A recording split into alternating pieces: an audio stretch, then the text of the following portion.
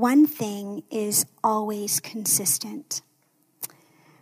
And that is the fact that Jesus always saw things in a very different way. He saw people and situations through the lens of possibility and the impossible. He saw them in a way that would transform people and situations.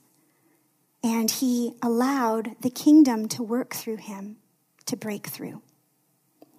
Well, today we are going to investigate this different kind of way of doing life that Jesus had. The title of today is Deeply Rooted, Jesus Had a Way. And he did have a way of living life whereby the kingdom would actually break through.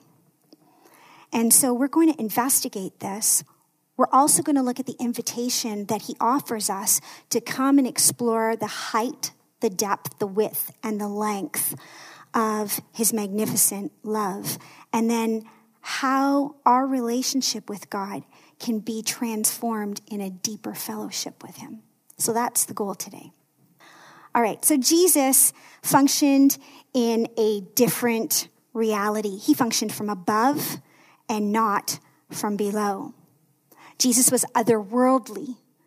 He belonged to a kingdom. He was the beloved Son of the Creator God. And he was next in line to the throne. Traveling from his kingdom realm that pre-existed our own, he was saturated in the truth of his Father's kingdom. Jesus existed and comes from a kingdom realm. And so we're going to look at understanding the nature and the character of God so that we can approach this world through that lens. Okay?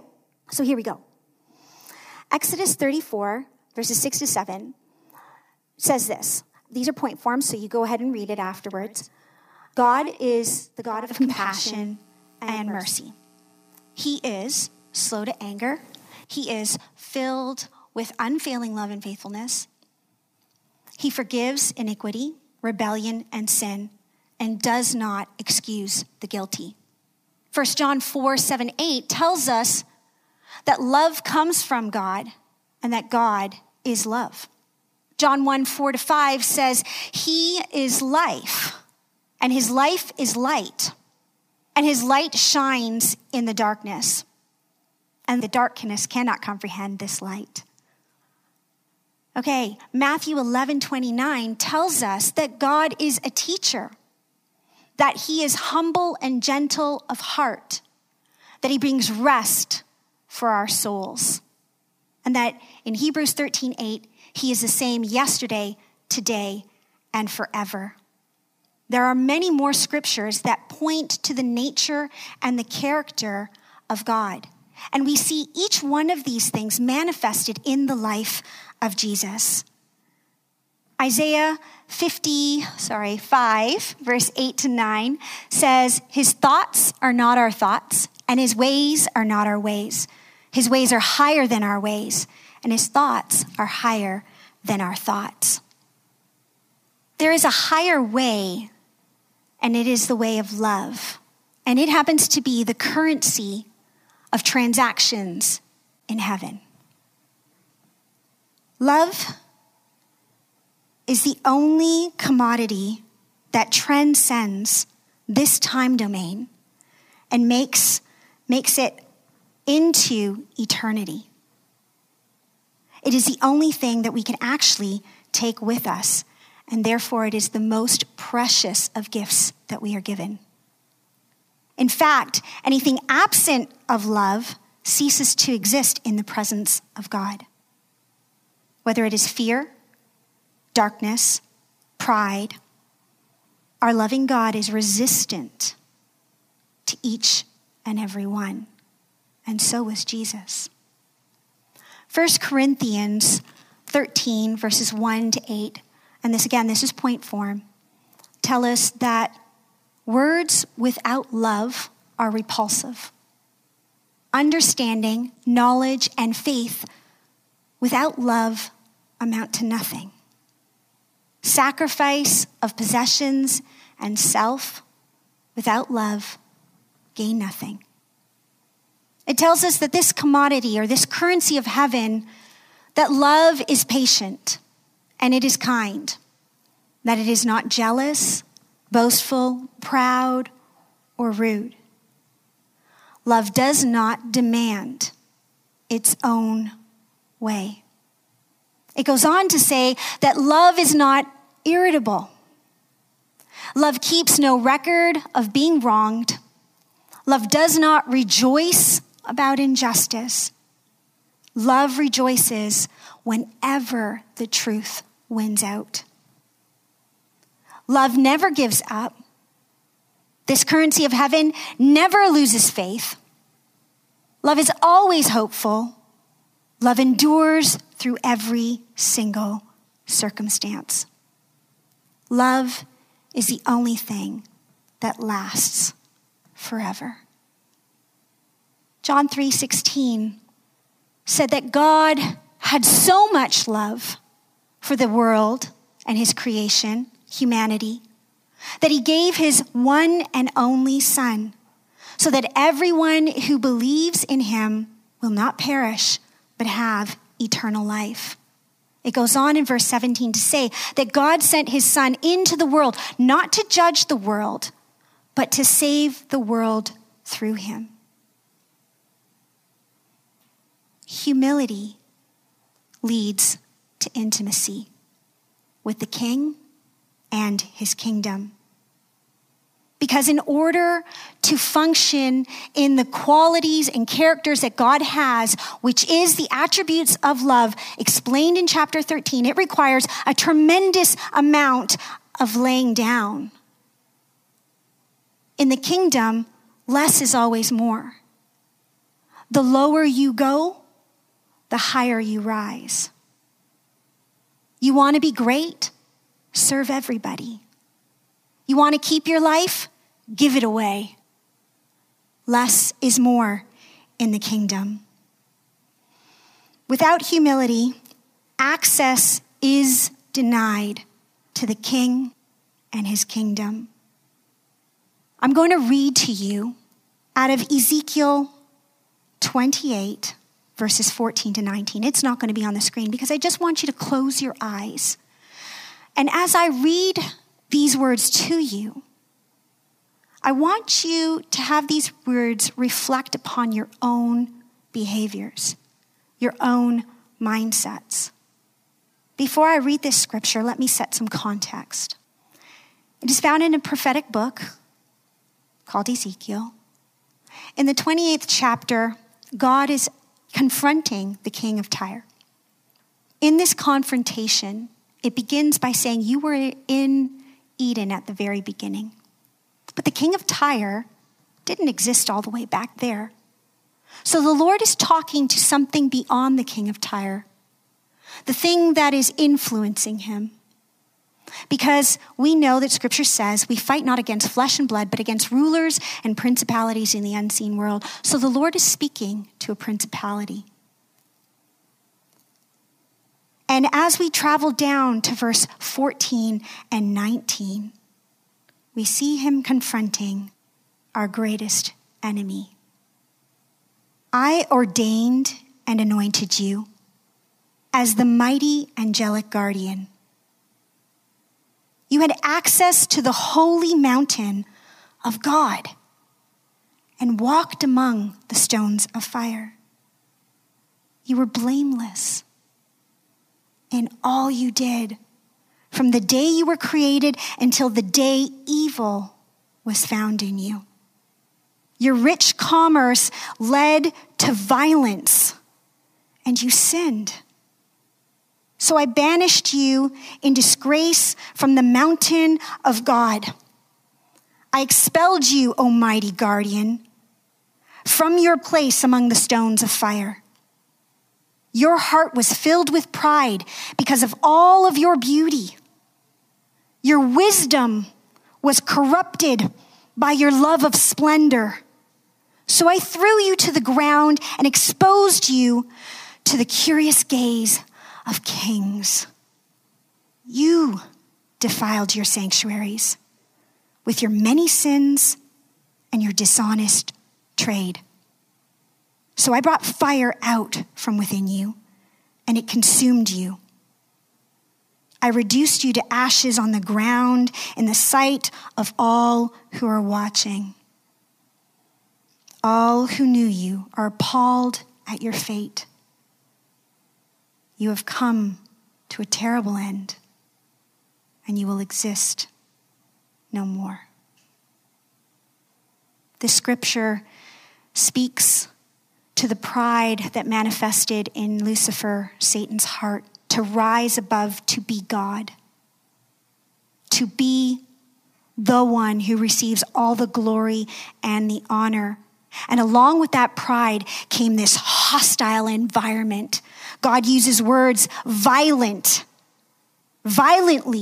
you sinned. Why? Because of your love for splendor. In here, as we read this, we can see the thing that John says trips us up over and over and over again. They are the lust of the eyes, the lust of the flesh, and the boastful pride of life. When reflecting upon this particular verse, Vincent de Paul, commenting on humility, says this: the most powerful weapon to conquer the devil is humility. For as he does not know at all how to employ it, neither does he know how to defend himself from it.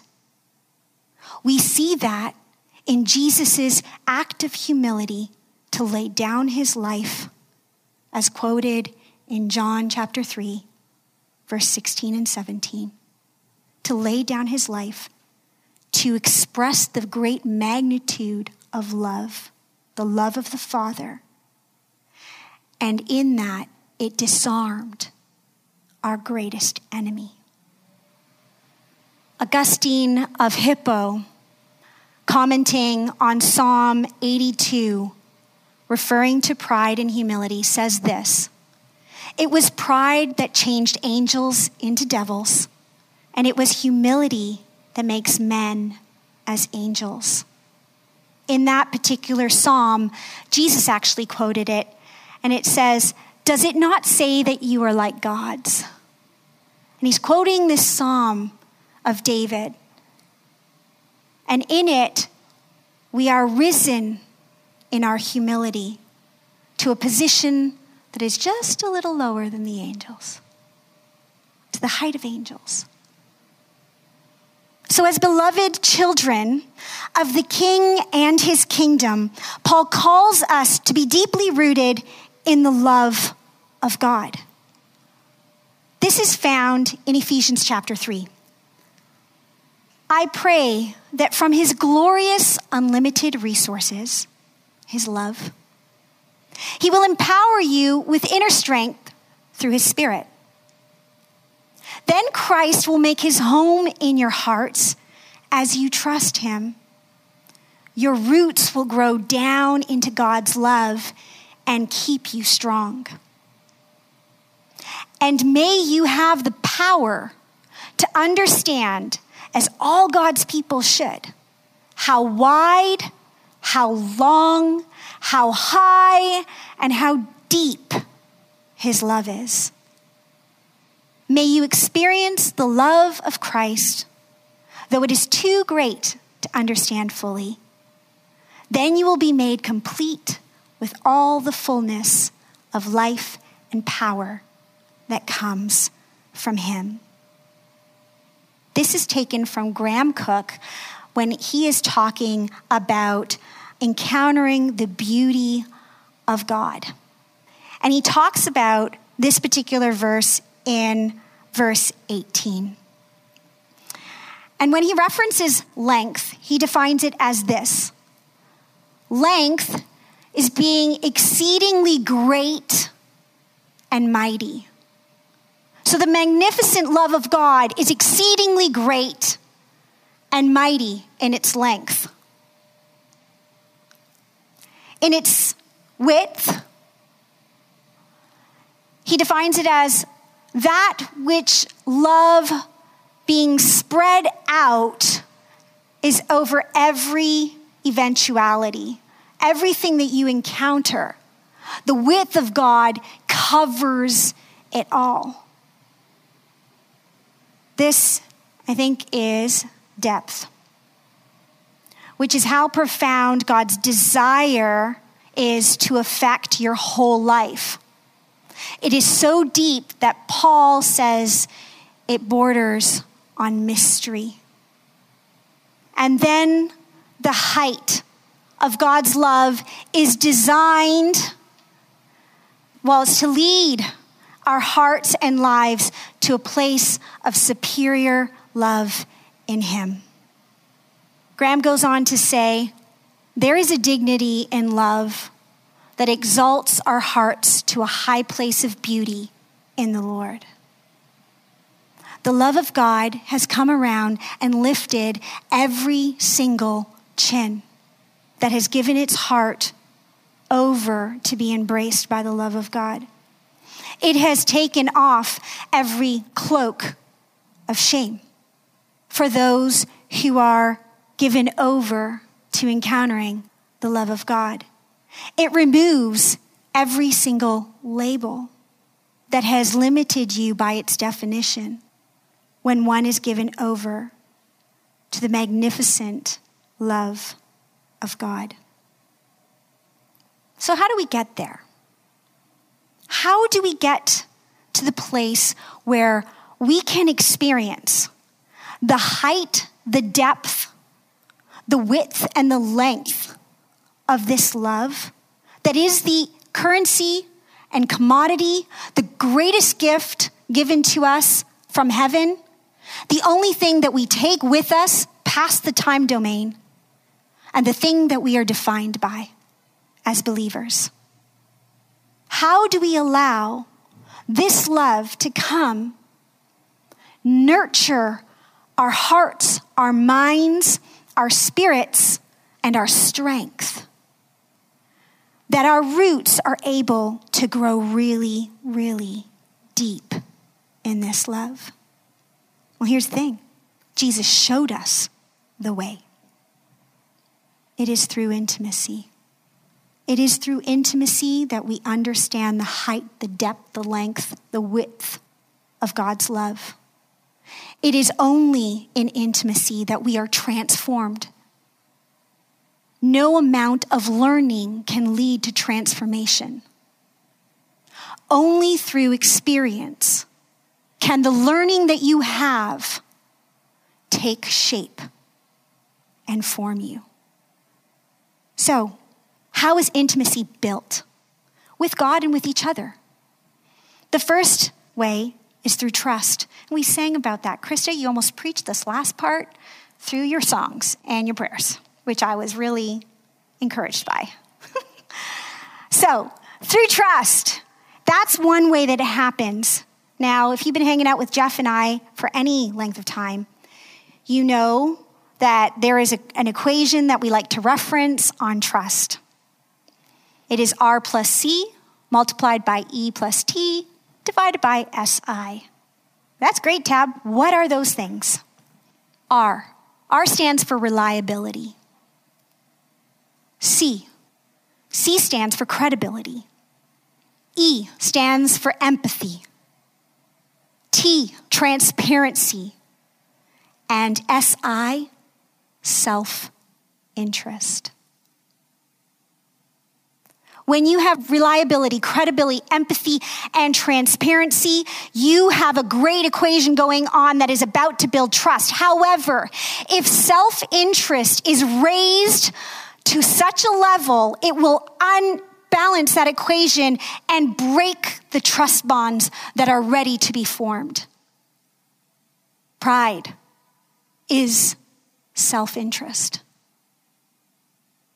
However, when self-interest is low, reliability, credibility, empathy, and transparency build very tight bonds of trusting intimacy. In Isaiah 40:31, it says this: But those who trust in the Lord will find new strength. They will run and not grow weary. They will walk and not faint. Do you know why they'll find new strength when you trust in the Lord? Do you know why you will run and not grow weary? Do you know why you will walk and not faint? Because the journey that you are doing is not alone. The things that you are encountering is not alone. You are girded up on all sides by the one who says, I will never leave you, nor will I forsake you. I am with you even to the end of the age. When you are girded in intimate trust with God, who has his only self-interest is to share his love with you. It's not to take and destroy you. It's to give you a life that is worth living, that is not exhausted in its living, full of life, the trust of God. Jesus modeled this trust by only doing and only saying the things that the Father did and said. He wholly trusted the Lord in his reliability, his credibility, his empathy, and his transparency. And that his self-interest was low, his Father's self-interest was low, that he could fully lean in to trust God, that it didn't matter what he was thinking, and it didn't matter what he wanted to say, because he knew that his Father's way of thinking and his Father's way of speaking was superior, higher than his own in his own humanity. We will never grow in intimacy if we do not begin to grow trust bonds. We are called to be a reliable people, not only by the Lord, but by others, so that when he says, hey, I want you to go get in your car, drive to the supermarket. There's going to be a person there who's in the checkout. I want you to pay for their groceries. But Lord, I only have $250 in my bank account. That's not trust. Yes, Lord, I hear you and your ways are so much higher.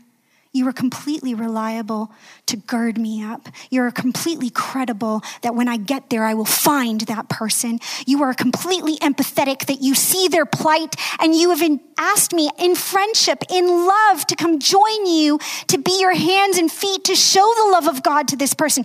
You are completely transparent. You are not trying to harm me. You have no ulterior motive here.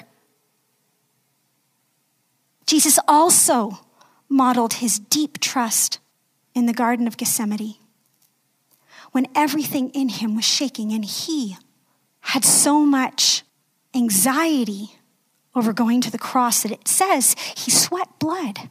I don't think I've ever been at that point where I have been so undone that sweat in the form of blood was coming from me. I cannot even begin to fathom the depth of the pain that he suffered on our behalf. In a society that does everything it can to not feel pain, it undoes me each and every time I think about it. Will we trust the Lord enough to lay down our own lives and show the greatest manifestation of love? How else is this accomplished? This intimacy, this growth that allows us to explore the expanse of God's love in all directions and deeply root us and transform us through prayer. Psalm 27:4 says this, and this is David talking. One thing I have desired of the Lord, that will I seek, that I may dwell in the house of the Lord all the days of my life, to behold the beauty of the Lord and to inquire in his temple. This is about communication. If you have a best friend, you know what it's like for that when you get together on the phone or whatever, and how it just flows back and forth, and you share hearts and ideas and dreams and sorrows, and you feel each other. I imagine this is the relationship that David and Jonathan had.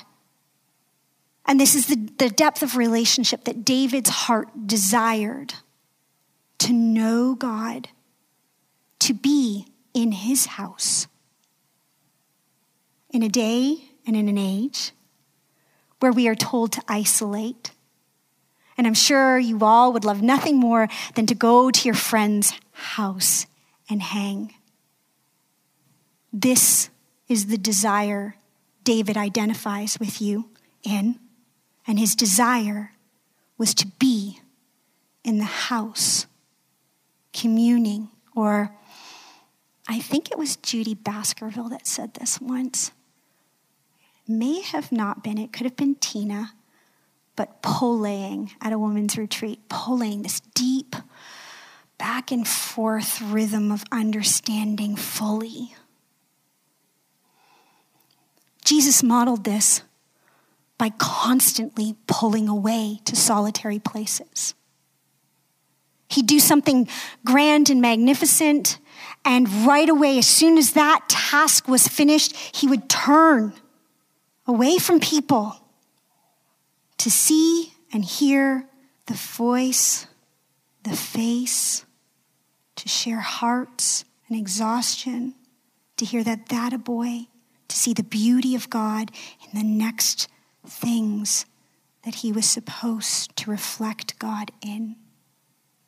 The only way that our hearts can be transformed into this deep intimacy is not only to trust, but to commune, converse, hang out in the house of the Lord, in that solitary place, just you and him. And that comes through prayer, listening. Another way that this is accomplished is through presence. Psalm 91:1 says this: "He who dwells in the secret place of the Most High shall abide under the shadow of the Almighty." That talks about some really close nearness. You know, like I'm tucked right under your armpit. Mariah, come here. This is my daughter. She's behind the cameras. I'm going to model this because we're in the same cohort. And this is my baby. Thank you, sweet girl. This is what presence looks like. This is presence. Fully attentive, fully aware, fully sharing and loving. God so wants us to feel and understand the depth of his love that he sent us a helper, someone to be with us all of the time. And his name is Holy Spirit. He is the sweetest friend, and his presence so comforting. So comforting. Hanging out in the presence of the Holy Spirit, making time for that, brings tremendous peace to everything that shakes. Preparing for this, I don't get to talk in front of everybody that often, so preparing for this was nerve-wracking for me. And I actually didn't turn a corner and walk out of anxiety until I stopped to have communion, acknowledge the love of the Father through the Son in his act, and embrace the Holy Spirit as my comforter. Once that happened, anxiety left me until 15 minutes to this service because the PowerPoint. But it didn't rock me really badly. It started to rise. And with that, I also know that the Prince of Peace is within me. And so rather than focusing on the anxiety, I turned to focus on the Prince of Peace, allowing him to rise, recognize that with his presence, I would be tucked right under his wing. Jesus modeled this because by waiting to hear what the Lord is saying and doing is a leaning into the presence of God. So much so that he carried the presence of God going forward, that a woman just had to touch his cloak and she was healed. In the Old Testament, hanging out in the presence of God transformed Moses' face. For 40 days, he was on the mountain in the presence of God, while the Lord wrote down in those stone tablets with his own hand his commandments. When Moses descended, came back to earth from the holy place, the secret place that he was with the Lord, when he descended, his face shone. When we retreat into the presence of God, we too, our physical appearance, our body responds to being in that presence because it is full of life. When I was a stay-at-home mom, we set up a tent in the backyard. And that tent I called tent time. And that tent time was for me, so that I could go into the tent and hang out with Jesus. And sometimes I would sleep out there at nighttime and hang out there at certain times in the day. And one of my friends, Diane Woodman, she came over one day, I think with Jane and Christine. We were going to pray. Krista, you may have even been there. But she looked at me and she said, Tab, you're glowing. Like you are like radiant right now. And I said, well, I just came out of the tent. I just came out of the tent. I had been in there for a while praying and just relishing and resting in the presence of the Holy Spirit. It is one of my favorite things to do. The last thing that is required in order that this is like a great recipe for a really yummy, delicious, satisfying spirit, soul, body meal. The bread of life. And that is total surrender. Krista, you already prayed it out this morning. You sang about it. Galatians 2:20 says this. I've been crucified with Christ. It is no longer I who live, but Christ lives in me. And the life which I now live in the flesh, I live by faith in the Son of God, who loved me and gave himself for me. When there is total surrender, there's no room for pride. You are now doing transactions with the currency of heaven. The economy of heaven follows you wherever you go. It breaks forth in and through your life. This is how we explore the height, the length, the depth, the width of the love of God. In trust, in prayer, in presence, in total surrender.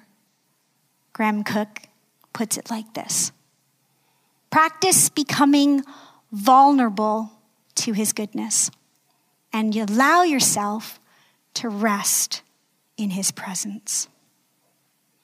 It is in total surrender that the very fruit or nature of the Spirit of God begins to transform and manifest in our lives.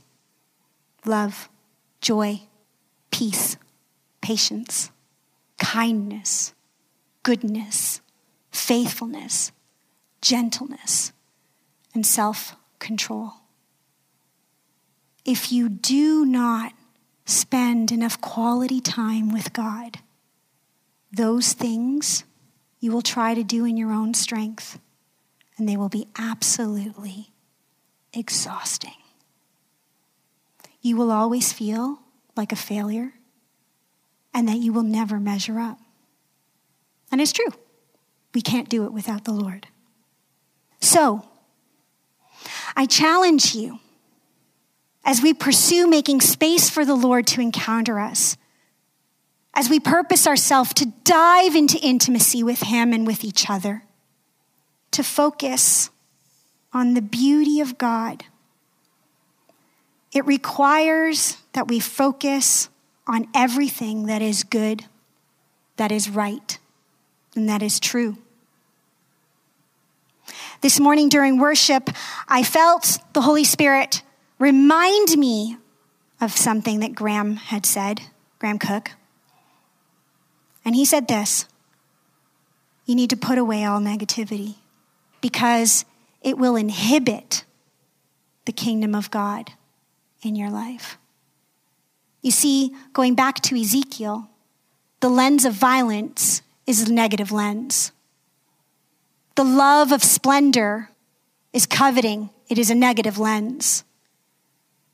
Hostility is a negative lens. The world around us is so hungry for violence that you see it in movies that are produced. You hear it in the language of people when vileness comes out of their mouths.